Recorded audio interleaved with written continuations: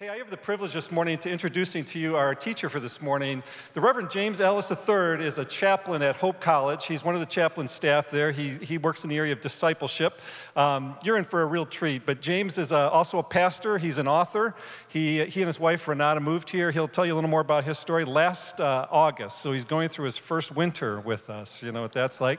But we're delighted to have James, and we've been really fun. It's been really fun to get to know him, and you're in for a treat this morning. He and his wife recently became members of our church, so they're in. They're committing to our fellowship, and we're glad for that. Yeah, grateful. And James and I, I discovered it. He didn't know this, but we have something in common. We both, listen to this distinction. We both were elected, I guess, voted on by our respective high school graduating classes, miles apart and years apart, as the class shyest in our classes, right? And I know that comes as a great surprise. In fact, this is kind of a nightmare for us right here. And we at least I agreed that we didn't have a lot to say back then, but we haven't stopped talking since. But James he's working his own journey out there. But would you join me in welcoming James Ellis III this morning?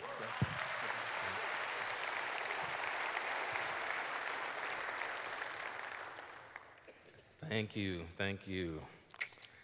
I am a proud introvert, so any introverts in the house? Praise the Lord.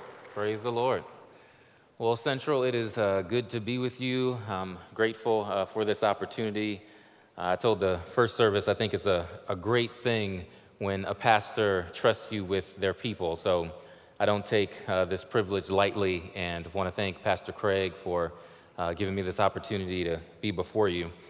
As Mike said, I am new. My wife and I are new to Western Michigan and new to Central. And so what I thought that I would do, if you guys will give me a little time, is I'm going to sort of go through some photos to introduce you to my story, my wife and I, and sort of how we got here in the land of Arctic snow and whatnot. Does that sound all right?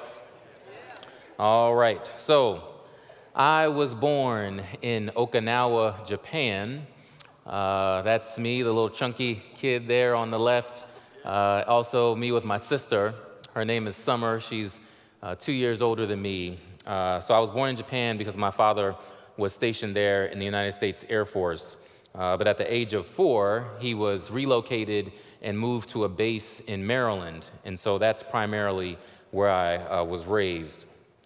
This next picture is of my wife and I. So that's Renata. We just celebrated 10 years of wedded bliss this past Friday. Y'all can clap for that. Go ahead and clap. It's a great privilege to be married for a decade. I know for those that have been married for 40 and 50 years, you know, y'all like, hey, y'all just getting started.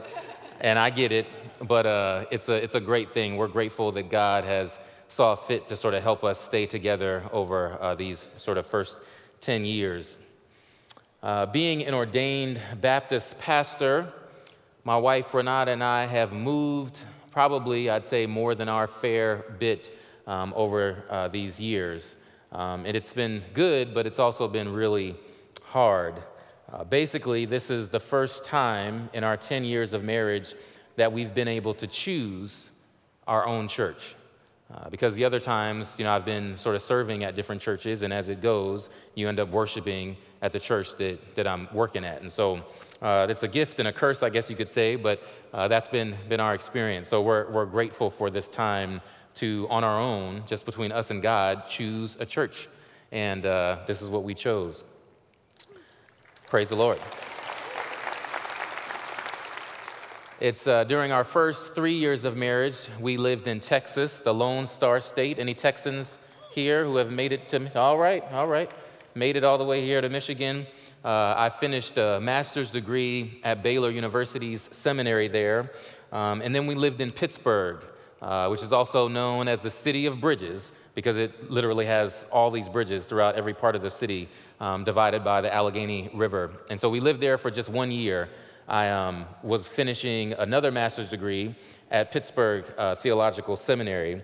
And then after Pittsburgh, we moved to Atlanta for a ministry job for me, lived there for 1 year. And then after that, we moved to West Virginia. So West Virginia, if you do not know, is really known for all of this Civil War kind of reenactments and whatnot, which took some getting used to on my part. But we lived there for 1 year. And then most recently, we lived in the Washington, D.C., kind of Maryland area for about 4 years. So if you're tracking here, that's a fair bit of moves over a short period of time. While we lived in Washington, D.C., I pastored an urban congregation there, and Renata continued in her career as a special education teacher and administrator who primarily works with at-risk students who have learning and behavioral challenges.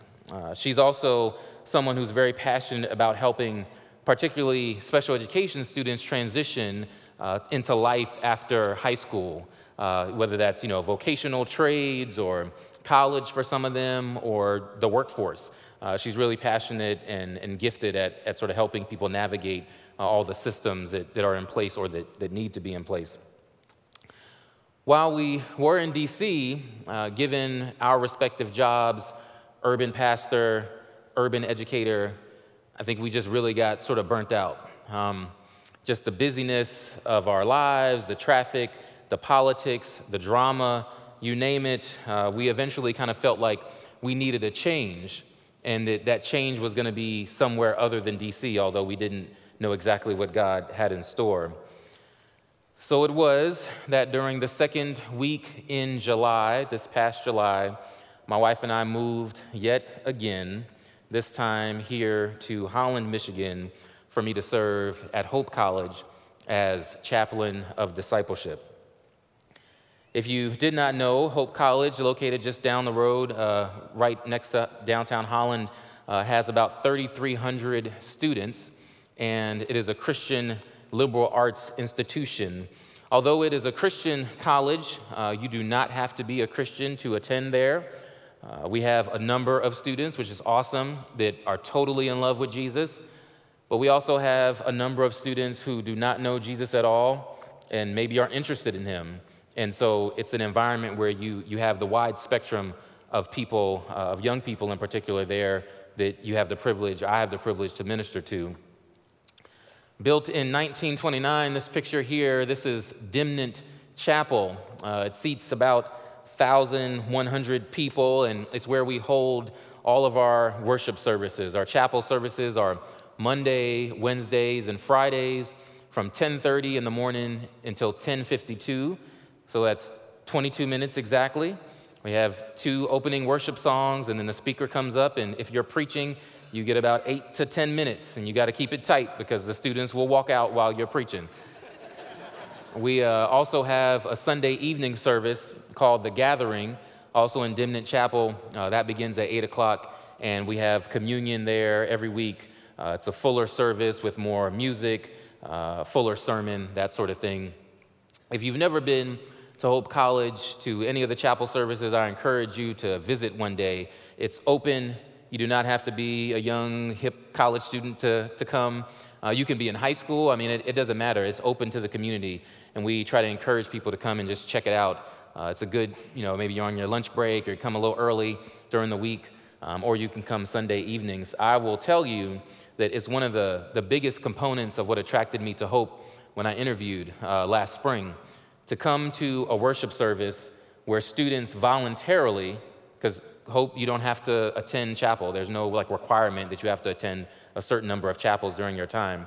It's so neat to go to chapel and see almost 1,000 students, standing room only, worshiping God because they just want to, because they're interested, because they have a hunger to learn about God.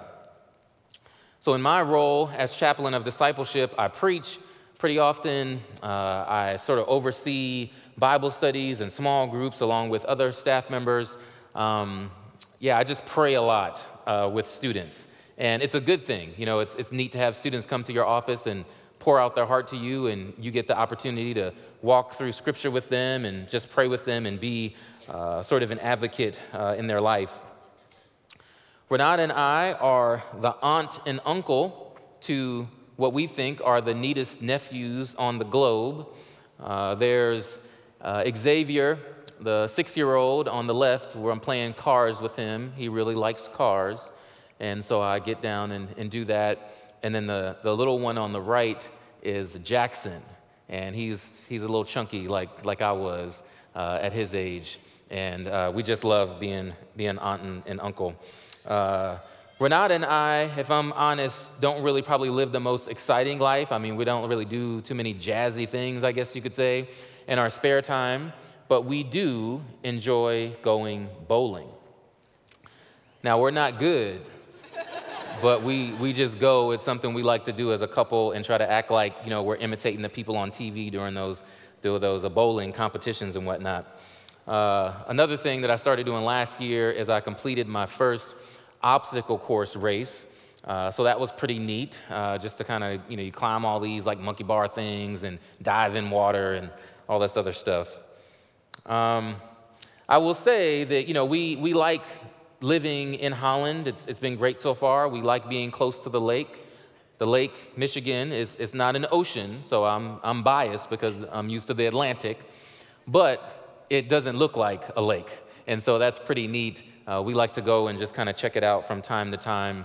But I will say also that in sort of transitioning here to Michigan, it's been tough just dealing with the sticker shock. Somebody say amen. The sticker shock of the good gear that you need to survive in these winter climates. You need these big, like, expensive boots, and, you need these coats that are, like, insulated and whatnot, and I'm not really used to that, nor am I used to the prices. But y'all just pray for me, and I'll pray for you.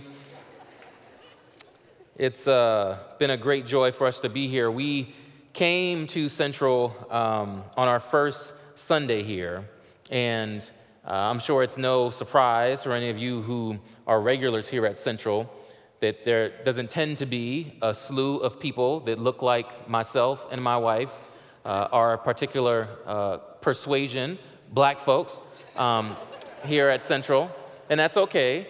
But we came, and our first Sunday was that Sunday when we came in July, and we've never left. We've been here every single Sunday since then.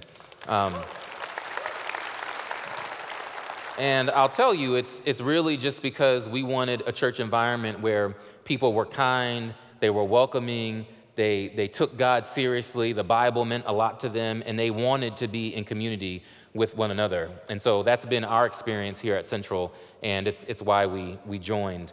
At two predominantly Caucasian churches in the past, I've served as the first person of color to be on staff at those churches. But I've also led in churches that were multiracial and also predominantly African American. So Renata and I are pretty well suited and comfortable in the shoes that we have from God. We're comfortable in our own skin, and we really enjoy being in environments where people are willing to sort of extend themselves across lines, particularly lines that tend to sort of divide and conquer the people of God. So I want to lift up one couple that sort of helped our journey here to Central. That couple is Bill and Lou Mottman. Praise the Lord. There you go. Give it up for the Mottmans. Our first Sunday here when we visited, I think we came to the first service. And after service, Bill and Lou came and introduced themselves and, said, hey, we want to take you guys to coffee. So we went to the little coffee place, over here in the lobby. And they sat and talked with us for a good while and just kind of connected. And we were just so excited that here we were, this new couple who don't know anyone on our first Sunday here. And they took the time to connect with us, to share their story. They were excited about God. They weren't like weird, like that weird Christian that you're like, I don't know if I want to get coffee with you. They just had a genuine love for God, and it seemed like they really wanted to know us. And so we appreciated that. There's a lot more that I could say about my life and our story, but that's sort of it in a visual nutshell. The last thing I'll add is that I was fortunate to edit a book last year. It's called Tell the Truth, Shame the Devil, Stories about the Challenges of Young Pastors. It's basically just a collection of first-person essays from pastors under the age of 35 for the most part, who are sort of sharing about their challenges in ministry. If you do not know, ministry behind the scenes, dealing with people is, I'll just say, rough. And so this book really just kind of gives testimony to that, and you can find it online or what have you. So that's me in a nutshell. I'm going to move on to the text. Y'all ready? All right. All right, so the aim of this series that Pastor Craig has us in, 21 again, is basically just a tool to help us launch into the new year in a more dynamic way so that we can set our feet on solid ground individually, but also as a church community. To whatever extent 2016 may or may not have met your expectations, it's officially now in the rearview mirror of life. There's nothing you can do to change the past. And I understand, truly I do, that, there's angst and anxiety and odd feelings sometimes about maybe things that have happened in the past, in this past year, and you feel uneasy about what may be coming down the pike in 2017. But I want you to know that life is short. Life is short. We are here for but a little while. We are a mist, and tomorrow is not promised for any of us. So my encouragement today is that you and I would live for Christ right now, today, present tense, and that we would partner with God for what He wants to do through our lives to affect the world. I think that last week, Pastor Craig covered the topic of responsible living. So I'm going to tackle the topic of what it means for us to think responsibly. So we're moving from just responsible living to the mindset that goes into being able to live that out. We'll be in Ephesians chapter 5. If you need a Bible, just raise your hand and someone will be happy to give you one. You'll see the text that we're going to be in is on page 1176, so you can feel free to follow along. As the Bibles are being passed out, and while those of us are flipping to the pages and getting our smartphones ready for Ephesians 5, let me just sort of remind you, I guess I'll say, that during this sermon, you can feel free to say, amen. There's no harm in that. There you go. Just practice just now. There's no harm in that. In my sort of Baptist tradition, it is not offensive or out of line for you to talk to me as I'm preaching. So feel free to do that. And so we're going to start right now by everyone just saying amen. Amen. Amen. So beginning with verse 15, the instruction in Ephesians 5 is this: be very careful then how you live, not as unwise, but as wise, making the most of every opportunity because the days are evil. I'm going to sort of zero in on verse 16, but I want us to rearrange the text a bit. I want us to not look at it as it reads, making the most of every opportunity because the days are evil. I want us to switch it around. And so we'll look at it like this: because the days are evil, make the most of every opportunity. Because the days are evil, make the most of every opportunity. And we do that by thinking correctly about a number of things, the first of which is freedom. When thinking about the responsibility to live right, the first thing that I think we as a nation might need to rethink is this idea of freedom. How many of you all know that freedom is not free? Freedom is not free. Here in America, I think that we probably struggle with that concept more than people do elsewhere because we are infatuated with choice. Choice being the prerogative to choose amongst other possibilities. We just can't seem to get enough of choice. Choice loiters at the corner of all of our lives. there's reproductive choice. And though seldom indicative of equal access to equal opportunity, in some parts of the country, particularly here in Holland, there's this thing called school choice. Based on a free market structure, our economy is founded on the consumer's ability to choose when, how, and where to acquire goods and services. And then there's technology like cable television and cyberspace, where we have the opportunity to choose to stream and to download and to DVR and to surf and to search until our heart is content. So I want to be clear that freedom is a very noble construct. Freedom is a very godly endeavor, but it is also one that is easily mishandled, and it is also one that is easily abused.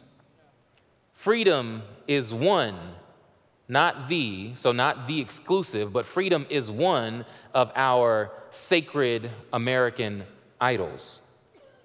We believe that we can be whoever we want to be. We believe that we can do whatever we want to do, and we care little about the impact that our decisions and our thinking has on our communities, on our families, on our nation, and on this world.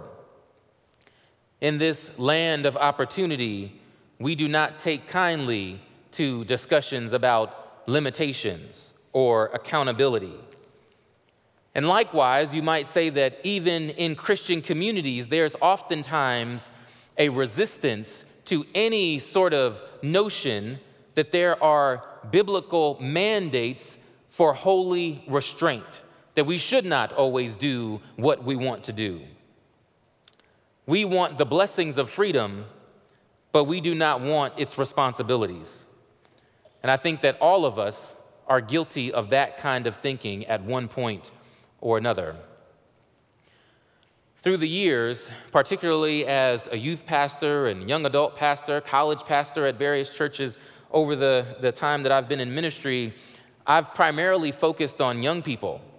Some of those young people would engage in behavior that's really problematic, that's really hazardous to them. They would do things like cut themselves, or they would engage in other forms of self-injury. Some of the students I've worked with were addicts. Others were criminals. Others were troublemakers in school. Others were reckless with their sexuality, which oftentimes resulted in them having children out of wedlock. For a lot of the young people that I've worked with, life is about YOLO. Y-O-L-O. Have y'all heard that before? YOLO, Y-O-L-O. It's this acronym that stands for you only live once. Ask a young person about it and they can explain it better than I can. But it stands for you only live once. So it's sort of this carpe diem, seize the day, seize the time, do whatever you want.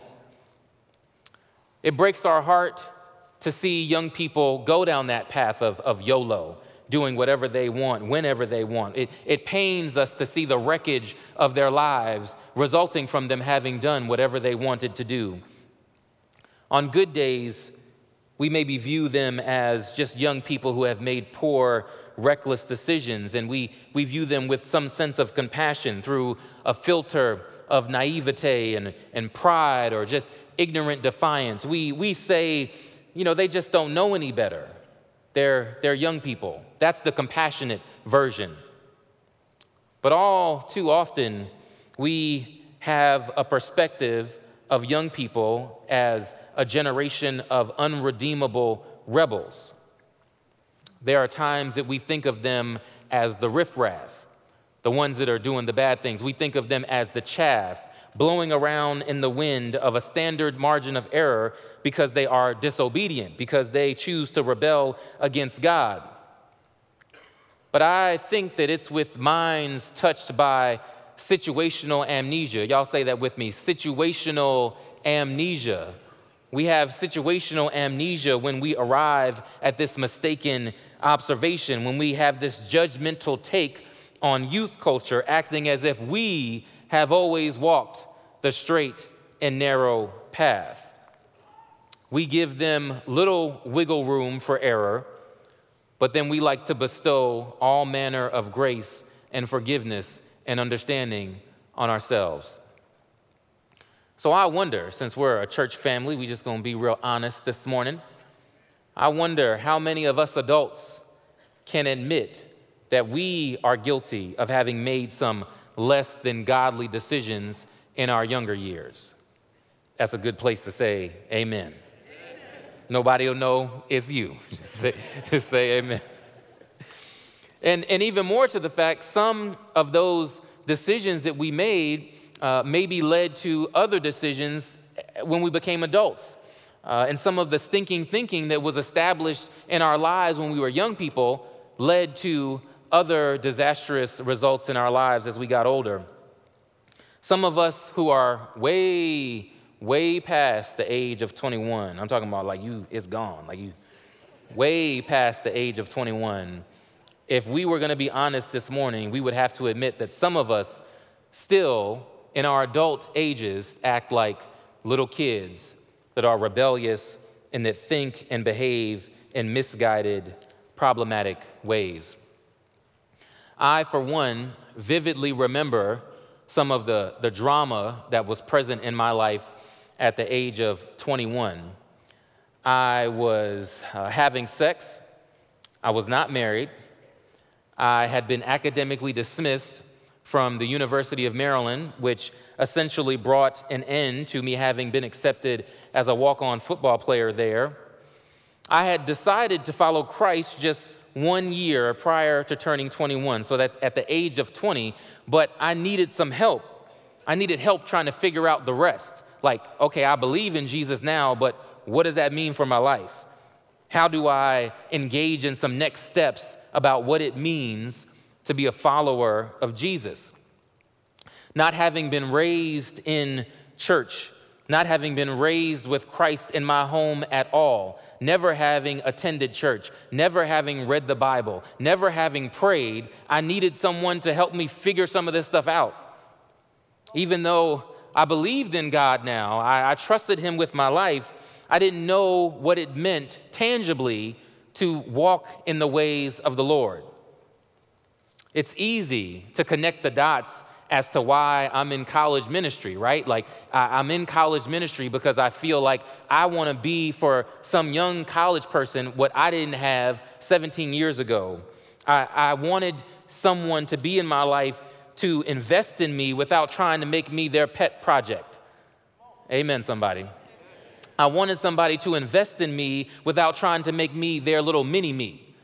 I wanted someone to invest in me without trying to do it out of a spirit of making themselves feel good. I needed someone to be honest about the rigors of a life that is surrendered to God. That just because you love Jesus and you give him your life, that doesn't mean dangers, toils, and snares are gonna pass you by. In fact, they're probably gonna come your way a little bit more. I needed somebody to communicate God's truth to me. I needed somebody to live out the faith that they said that they believe. What you believe about God, I needed them to show me that, to instruct me, to give me an example of what it meant to follow Jesus. My work with young people today is really, when it comes down to it, just about trying to teach them about this long obedience in the same direction, as Eugene Peterson coined the phrase, trying to teach them what it means to be a disciplined follower of Jesus in tangible ways. I think that we would all agree that we are required to stand firm on the Word of God. But how we stand on the Word of God and what our witness looks like means the world to young people and to the communities that surround us. So this concept of the days being evil may seem to some of us like a no-brainer, because we all can testify that in this present age, our world tends to call evil good and call good evil. Over and over again, we have this 24-hour news cycle, and you can get online. And so we all know that we're exposed to bloody encounters and trouble where greed and prejudice have been normalized. Our world, we know from this 24-hour news cycle where it's embedded in our brains every 5 minutes, text messages on the internet, just all the time. We know that the world is dark and it's oppressive. We don't have to search for the fact that our world is debilitating and it's dangerous. We know that it is a septic tank of man-made calamity. There's oil spills. There's global warming. Almost 4,000 shootings and 800 murders in Chicago last year alone. Man-made. There's mass shootings in Orlando and at Sandy Hook Elementary School and in Monetta, Virginia, where a reporter and a cameraman were shot to death on camera by a former colleague of theirs. We don't have to go far to hear about the refugee crisis in Aleppo or girls that are raped and kidnapped by Boko Haram. There's police brutality, there's targeted police shootings, there's sexism, there's sexual violence, there's massive white-collar crime scandals, and on and on and on. We know that the days are evil. But contrary to what we may think, we don't have a monopoly on evil. This is not the most evilest age of humanity's story. Whether you want to go down the road of discussing the transatlantic slave trade and institutional slavery, or the Holocaust, or the reign of Hitler, or Stalin, or Mussolini, or you could talk about the Jim Crow and civil rights era, or maybe it's 9/11, Pearl Harbor, the slaughter of people indigenous to this land that we have since claimed for ourselves. Whatever it may be, no civilization can claim to be the evilest of all, because human beings are inclined to, we are open toward, and we are the ultimate purveyors of evil. Born in sin, shaped in iniquity, we have been this way ever since the fall of Adam and Eve in the garden, when we became, because of our foolish indulgence, because of our desire to be independent from God, we became enemies of God, determined to live apart from the one who created us. Thankfully, and this is your chance to say amen as well, because of grace and mercy and God's love, Jesus has become the only source for our redemption, that we can be in right relationship with God. Amen. But this hope that we have in Jesus in these evil days, it reflects a theological and not a chronological thinking about time.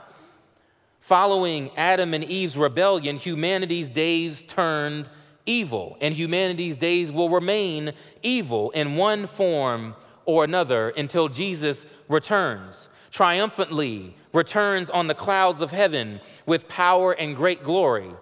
And it's in anticipation of that day that we who follow Christ are supposed to pave the way for his will being done on earth as it is in heaven. This means then that for you and I who follow Christ, that we put on the whole armor of God, and we run towards the culture. We run toward calamity. We run towards the least, the lost, and the lonely. We do not disengage and cloister ourselves somewhere in a panic room of faith for safekeeping. In order to keep the problem front and center before those who are struggling with the pains of addiction, Alcoholics Anonymous has a slogan. They have this slogan that goes like this. It's not your drinking, the slogan says, it's your stinking thinking. It's not your drinking, it's your stinking thinking. The idea there is that the thinking is what leads to the drinking. So if you can get the thinking right and provide some resources around you, then you can be someone that's sober and that lives a whole life. Stinking thinking leads to unwise living, and it's as easy to apply to faith as it is to an addiction. The second part of thinking responsibly addresses this theme of work. The remaining half of verse 16 if you're sticking with my rearrangement of it, it tells us to make the most of every opportunity. And every means every, like all opportunities.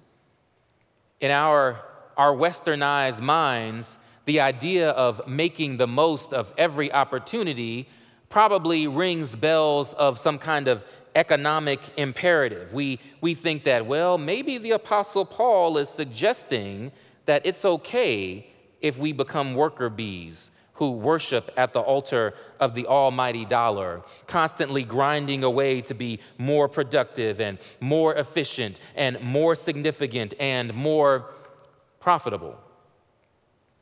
But that's not the point of this passage at all. And Pastor Craig touched on that in his sermon last week. Biblically, to make the most of every opportunity is an appeal to be present and prepared to be the hands and feet of Jesus, to be faithful in helping hurting people on God's behalf in God's name, to be someone who can point them to the one who saves. But I got to tell you, being in that posture is only possible if you are someone who chooses to think differently, if you are someone who chooses to rub shoulders with people who do not look like you, to be someone who is okay with engaging in life with people who do not have your same experiences. And that's only possible if we allow God to occupy our thinking. Orthodoxy, which is another way of saying belief or thought, and orthopraxis, which is another way of saying action, must converge. So orthodoxy and orthopraxy must converge if we are ever going to make a difference as Christians. I want to be clear that work is not the problem. I'm not dissing work. We all have to work. If you want to eat, you got to work, right?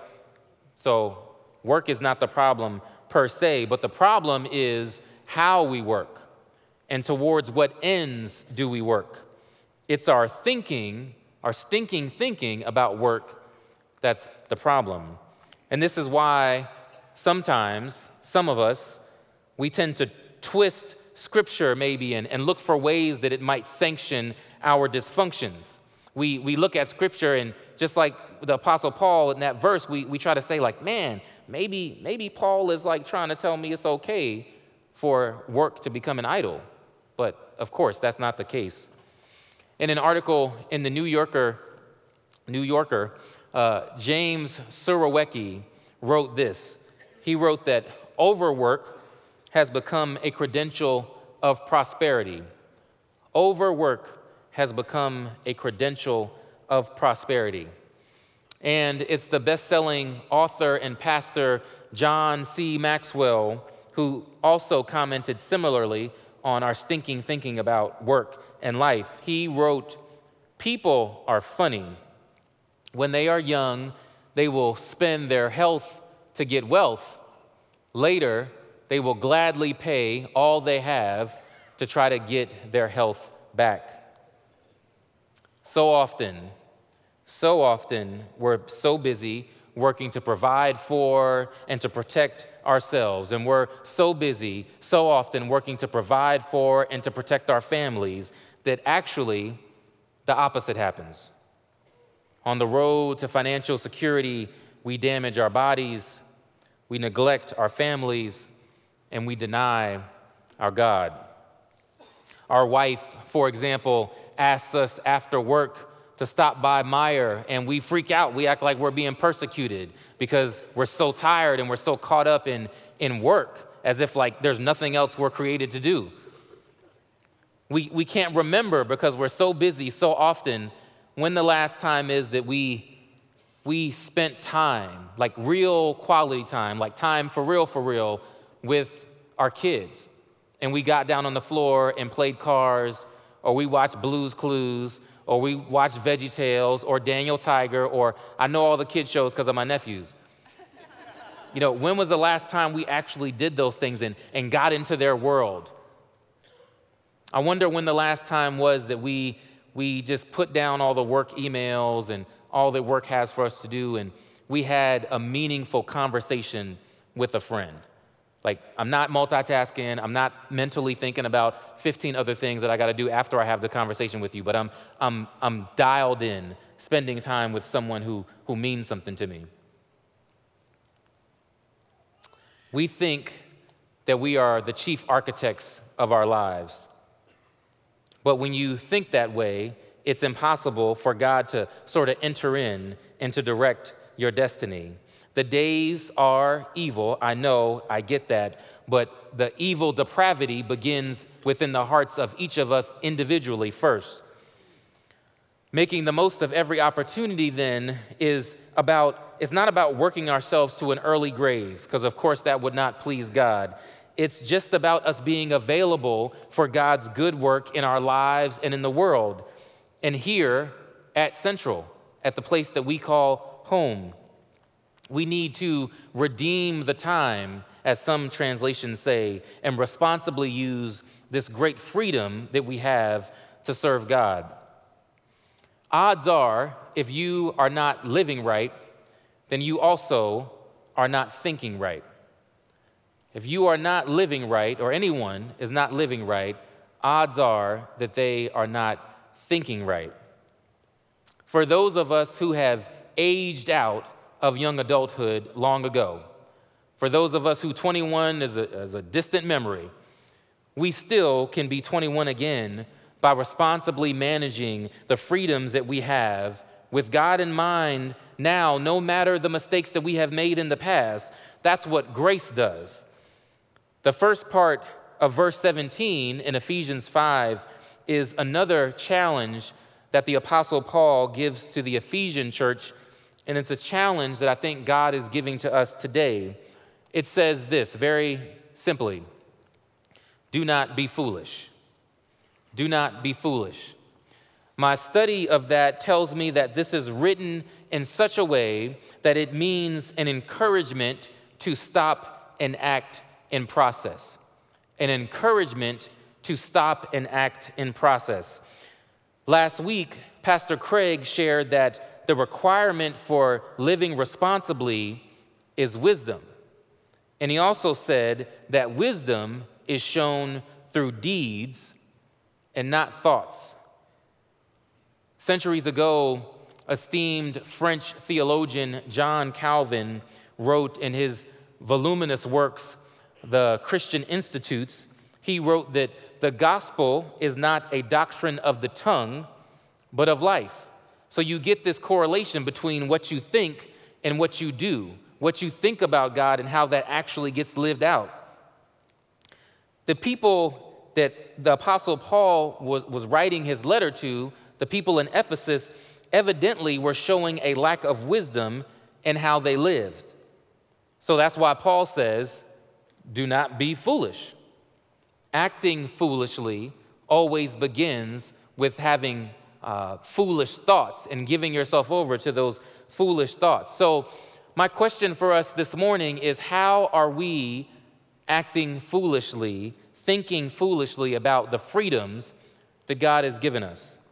How are we being foolish with our work and our money, how we spend our time? Living responsibly in 2017 means that we are going to have to manage our thoughts in a way that reflects who we believe God to be. If anyone is in Christ, anyone means anyone. If anyone is in Christ, we know from 2 Corinthians 5:17, the new creation has come. The old is gone and the new is here. It's only when we as Christians become jaded, when we become insular and selfish and full of ourselves, when we, particularly as adults, begin to play redactor with our own sin and act like we've always had our stuff together and we never needed some help, that we lose the culture and that we lose the ability to help one another, but we also lose the ability to impact our neighbors with the love of Christ. All have sinned and fallen short of the glory of God. Y'all say that with me. All have sinned and fallen short of the glory of God. All Y'all getting the theme here. All means all. All of us have fallen short.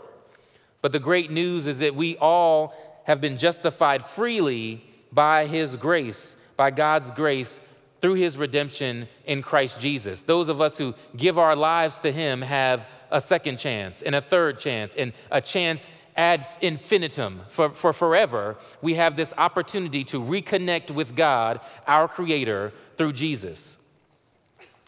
In 2017, I want to just challenge us to live for God, and to embrace his call that we live in a holy manner. This holy restraint that I mentioned earlier, that we cannot do what we want to do all the time. When we are in that posture, it's only possible through the Spirit. It's only possible through the fruit of the Holy Spirit, which is love and joy and peace and forbearance and kindness and goodness and faithfulness and gentleness, and here's the kicker, self-control. Self-control. I want you to go home today and think about the current ministries that are offered here at Central. And I want you to think about all the exciting things that are coming down the pike that Pastor Craig spoke about last week.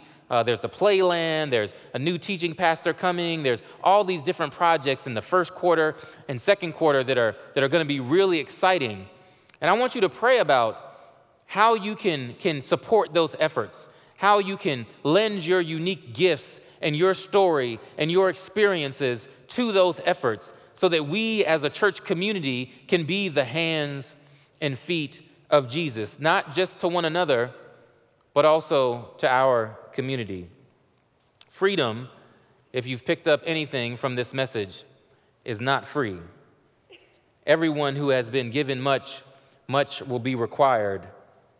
No matter where you come from, no matter what you have done or left undone, you all have the opportunity to be grateful and to live lives that are within holy boundaries of the Word of God.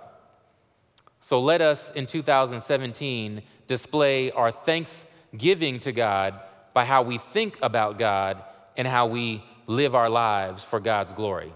Amen? Amen. Pray with me.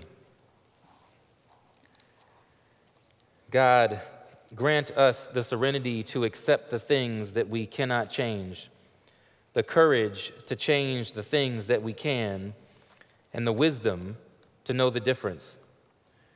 Lord, we give you praise, honor, and glory for being God all by yourself. You do not need our help. You don't need our advice. You do not need our counsel. You are the sine qua non. You are that without which there is nothing. And we thank you that in Jesus we have the opportunity to be right before you, for you to call us friend, for you to send your Holy Spirit into our lives individually that we might be able to please you with how we live. God, I pray that for Central Wesleyan, that we in 2017 ramp up our commitment to be in the world, but not of the world. That we ramp up our commitment to be people who can help those who are in need. God, and I pray for those people who maybe they heard the gospel for the first time today. Maybe they have some more questions about faith, but they're like, you know what? There's something to this Jesus. And they want to enter into the community of faith. Would you put people around them from this fellowship, from other places, other interactions that they have? God, would you allow us to come alongside them and nurture their faith? No matter their age, no matter their background, no matter their situation, God, would you equip us to be your hands and feet? We put all this in the matchless name of your Son, our Savior, Jesus Christ. And the people of God said, amen.